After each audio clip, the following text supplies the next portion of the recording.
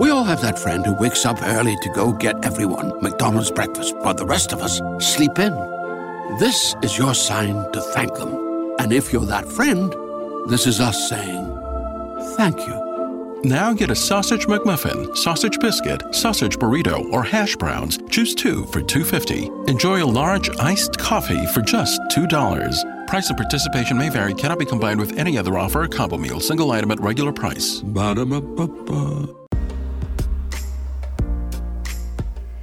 Welcome back to the X-Zone, everyone. I am Rob McConnell. We're coming to you from our broadcast center and studios in Hamilton, Ontario, Canada. If you'd like to send me an email, xzone at xzoneradiotv.com, on all social media sites, X-Zone Radio TV. To find out about the programming we have available for you 24/7, 365 on the X-Zone Broadcast Network, www.xzbn.net. And for the X-Zone TV channel, Channel 21 on Simul TV, visit www.simultv.com. X-Zone Nation, my guest this hour is John Koerner. He is a professor of American history at Erie Community College in Williamsville, New York. He is the author of several books about the paranormal, including The Mysteries of Father Baker, The Father Baker Code, Supernatural Power, The Secret Plot to Kill McKinley, and Why the CIA Killed JFK and Malcolm X, The Secret Drug Trade in Laos, and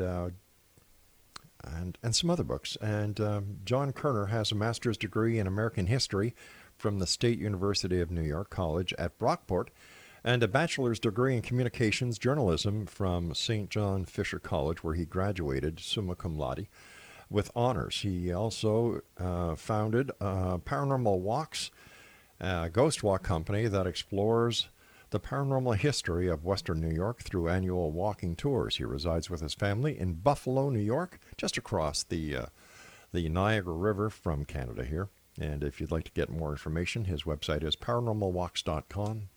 And John, welcome to the X-Zone. Rob, thanks for having me. Where did your interest in the paranormal come from? Well, I think growing up in Western New York, we have such a wide history and respect for it. I think originally the Iroquois Confederacy, all their legends and tales really fascinated me. And I think that's kind of how I got hooked in it as a kid. My mother was just respectful of the Iroquois and talked a lot about them, the giants, little people. And when I became a professor of history, later on, many Iroquois actually attended my classes and kind of piqued my interest in that too.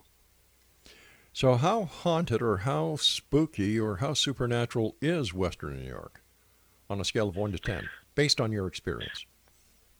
Well, it's got so much a wide variety of things. I'd say probably all the way to 10. I mean, Wow. You have tours that I do. I mean, I do tours in Lockport, Hamburg, and Medina, and also Buffalo as well. And there's such a rich history of so much just layers of death from the Erie Canal and from the Iroquois, and even more modern times with like the mafia, even just a lot of unusual stories and unusual deaths from the area. Now, you've written a book called "Why the CIA Killed JFK and Malcolm X," but you also talk about the death of JFK Jr. What can you tell us about that? Right, this is my latest book. It's called "Exploding the Truth: The JFK Jr. Assassination." And it's kind of hard to believe, but 20 years ago, next summer, on July 16th, it'll be 20 years since his tragic death. Doesn't seem that long. It's amazing. Yeah. I know, isn't it? The day I remember it clearly. It's just such a shocking thing. He was just such a widely, beloved man, and such a man with grace, and he tried to kind of keep himself above politics. And it's almost like I wasn't alive at the time. I was talking to my family, and my mother said it's very similar to how we all felt when his father died, like he'd just been taken away too young. And the book that I have, it tries to examine some questions about the official version of events, that it was just an accident. And I think we should raise some serious questions about what happened that night. So what was happening that night? He was traveling from New Jersey to Martha's Vineyard, and then he's going to drop his sister-in-law off there and head up to Hyannisport. It's supposed to be a beautiful weekend for the Kennedy family. Rory Kennedy, the youngest daughter of Robert Kennedy, was getting married that weekend, and he was heading up there with his wife and his sister-in-law. And then at precisely 9:40 p.m., his Piper Saratoga that crashes into Martha's Vineyard Sea, and he's taken away from us. And the official version of events is that he was suffering from something called spatial disorientation. And what that basically is, we all live in Western New York and Southern Ontario, and we know what blizzards are, where, for example, you don't know what's in front of you, what is left, what is right. You can crash your car that way. It happens to pilots, too, where they can't see what's in front of them. Weather might be a factor with that. So the NTSB report said that is what caused the crash. But wait a sec. Didn't he have... what about the instrumentation in the aircraft? Should that not have given him the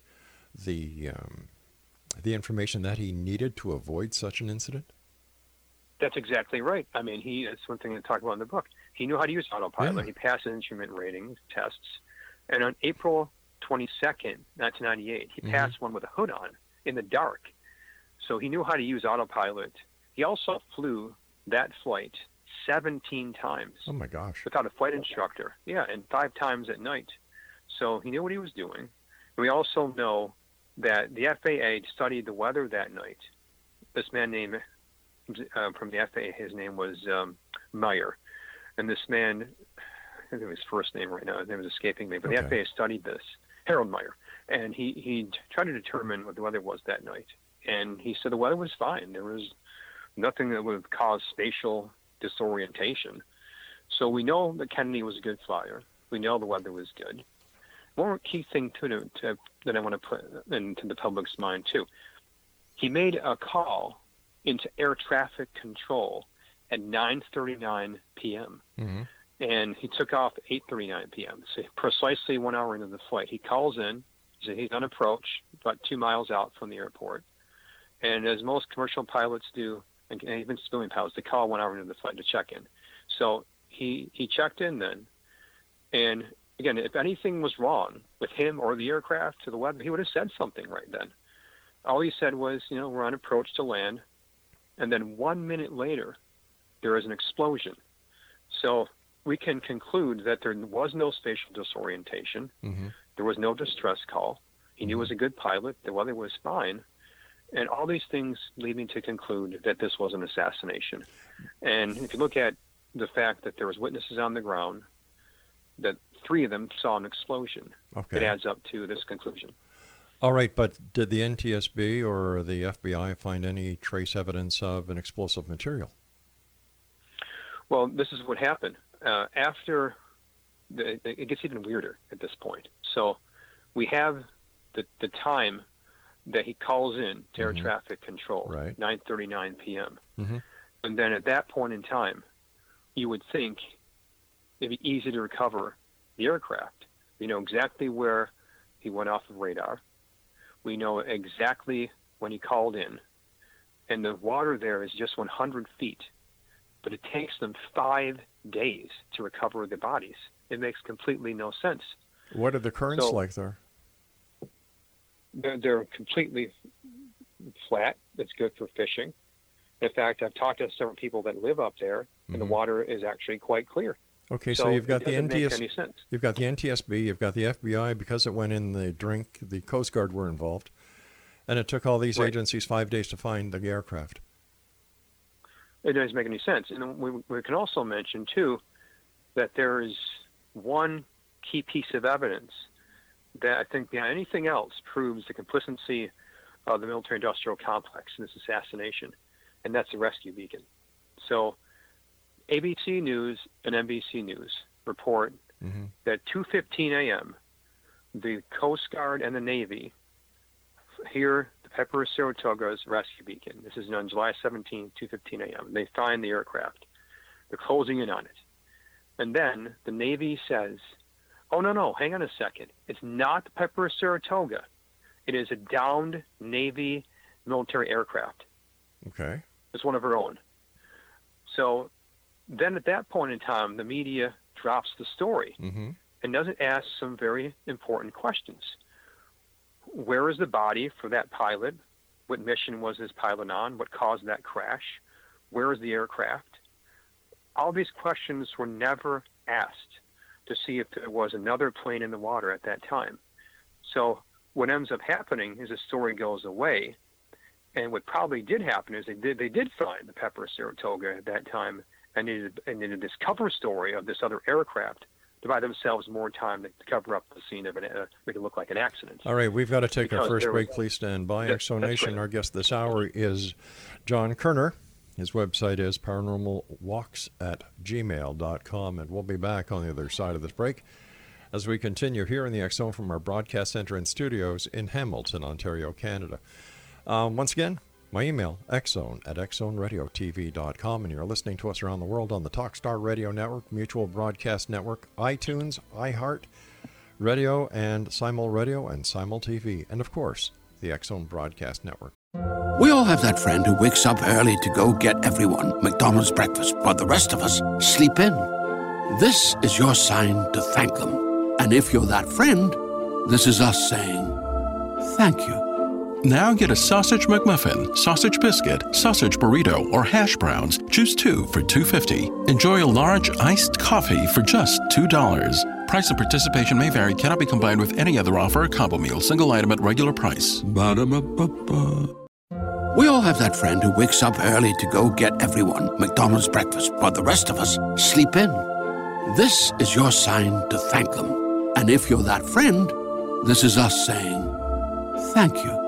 Now get a sausage McMuffin, sausage biscuit, sausage burrito, or hash browns. Choose 2 for $2.50. Enjoy a large iced coffee for just $2. Price and participation may vary. Cannot be combined with any other offer or combo meal. Single item at regular price. Ba-da-ba-ba-ba. Don't go away.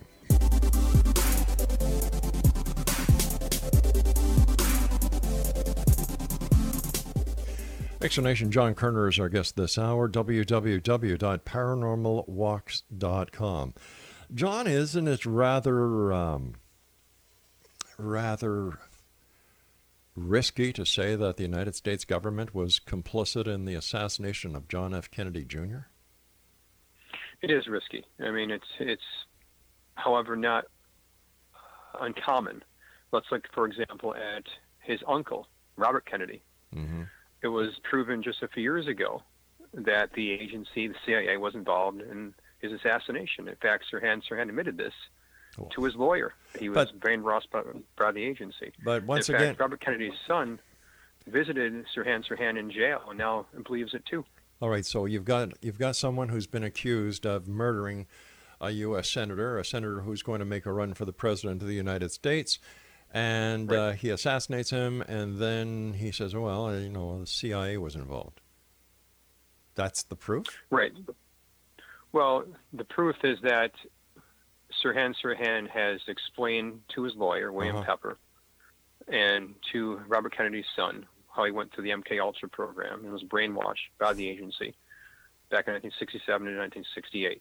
Mm-hmm. And he talked all about this about a few years ago. Well, in fact, at the same time, a woman came forward named Nina Rhodes Hughes, who backed up the story from Sirhan, that she was at the same time at the assassination scene, and she saw a second gunman, and she kept her mouth shut because she was afraid about being killed. Now, I've talked to a number of people who were part of the MK Ultra project, and they've never killed anyone. Well, again, I'm just quoting Sirhan. This is what he said. It's all public record. And again, Robert Kennedy Jr.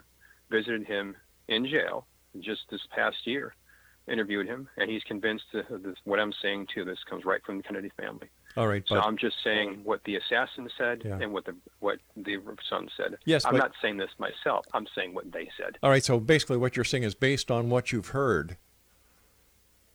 The United States government is complicit in the assassination of Robert Kennedy Jr.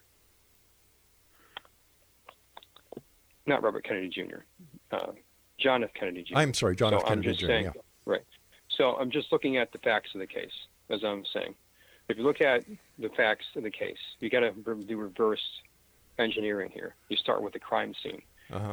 The cabin of the plane had been breached. This is also from Jim Mars, who studied the JFK assassination. He studied this assassination too. He looked at all kinds of aircraft crashes in his career. He worked for the Texas newspapers. He saw many air crashes in his life. He said if this crash was an accident, the plane would be crushed together on the ocean floor, bodies together, luggage, people, everything on the ocean floor. This did not happen here. Wait a second. There's a 17-mile nautical radius of a debris field where they found sneakers, luggage, airplane parts, in a wide area. Now, if I'm not mistaken, Mars, it was breached. If I'm not mistaken, when a commercial airline goes down, it doesn't go down to the bottom. You don't find everybody in one area. So I can't understand the logic behind this person saying that when it's false. It's wrong. Because if that was the case, every time a commercial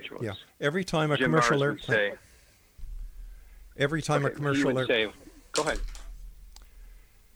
Every time a commercial aircraft goes down, there's a debris field. Bodies are found all over the place. They're not found at the bottom of the ocean, contained within the aircraft. So sure, but what they found in this situation was they found things on the land, not things wash up on shore. So they were seeing things that had been flown through the air onto land. So we're seeing something from an explosion from the cabin. Right. And this corresponds to what people saw on the ground. So we had three witnesses who saw an explosion and a flash of light. And this is consistent with it being breached. We have Victor Probanik, for example. He was fishing there that night. He was a lawyer from Pennsylvania. And he saw in a flash of light an explosion. It also was reported from the Vineyard Gazette. I also saw the same thing. And remember, the Kennedy family saw the same thing, too.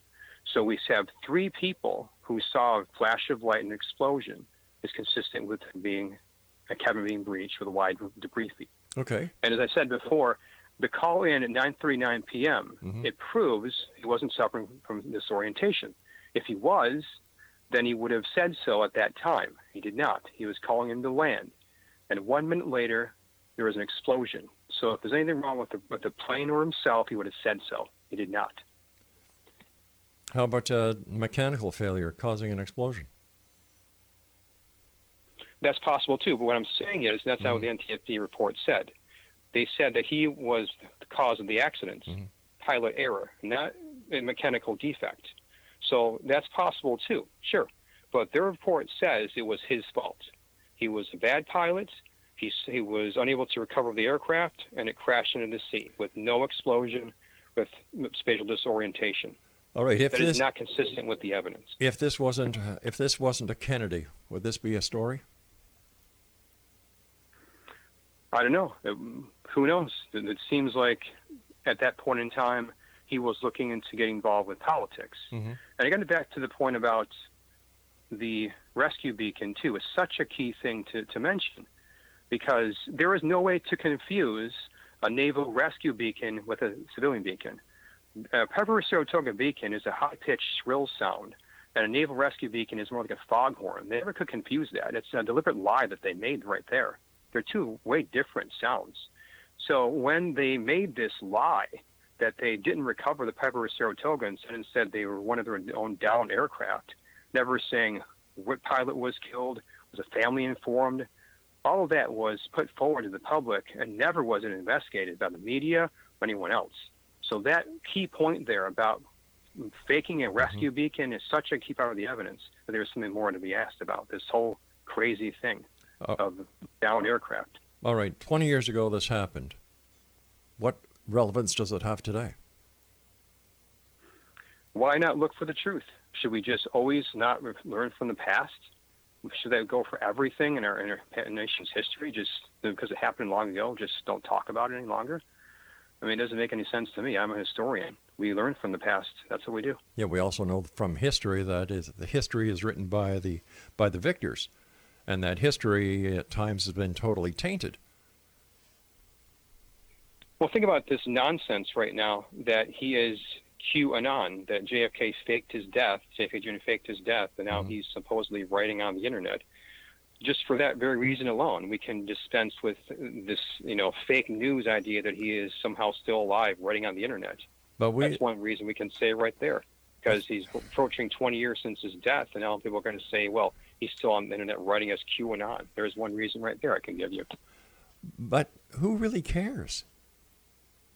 When there's stories that JFK was never assassinated, it was all a cover-up to to hide the fact that he was mentally ill. Then you've got other people who are still seeing Elvis all over the world.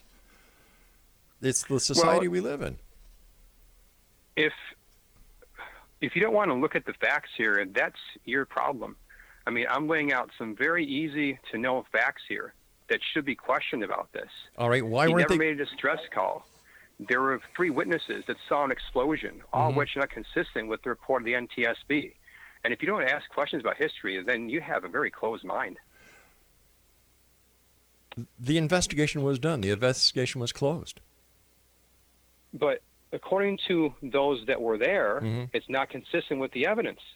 This myth was put forward by the media that he was some kind of bad pilot. That's not the case. You look at his flight record. He flew that same flight 17 times by a flight instructor, 5 times at night with a hood on. He did his instrument testing. He also, for example, back in 1982, was flying in the air for many years. He loved being in the air. He was a great pilot. That was the way he escaped from the stress of his life.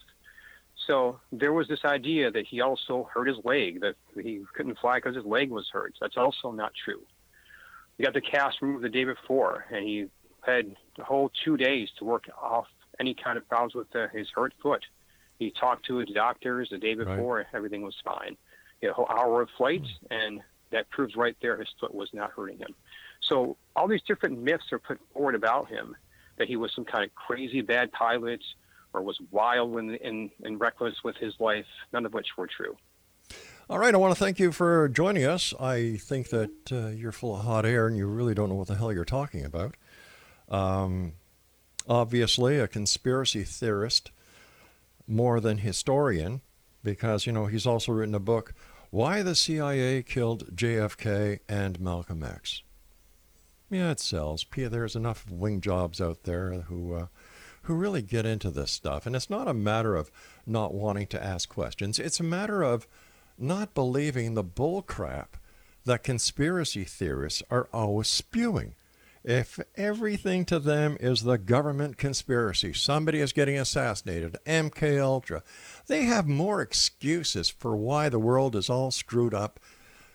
They have no sense of reality. And how can you have somebody who claims to be an expert historian who actually does paranormal walks?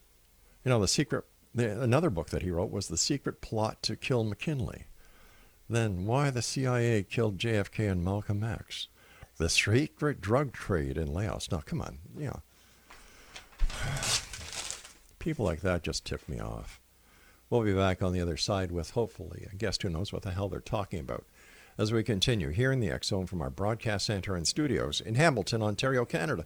My name is Rob McConnell, and in case you haven't noticed, I'm not taking this crap anymore. We'll be back. Don't go away.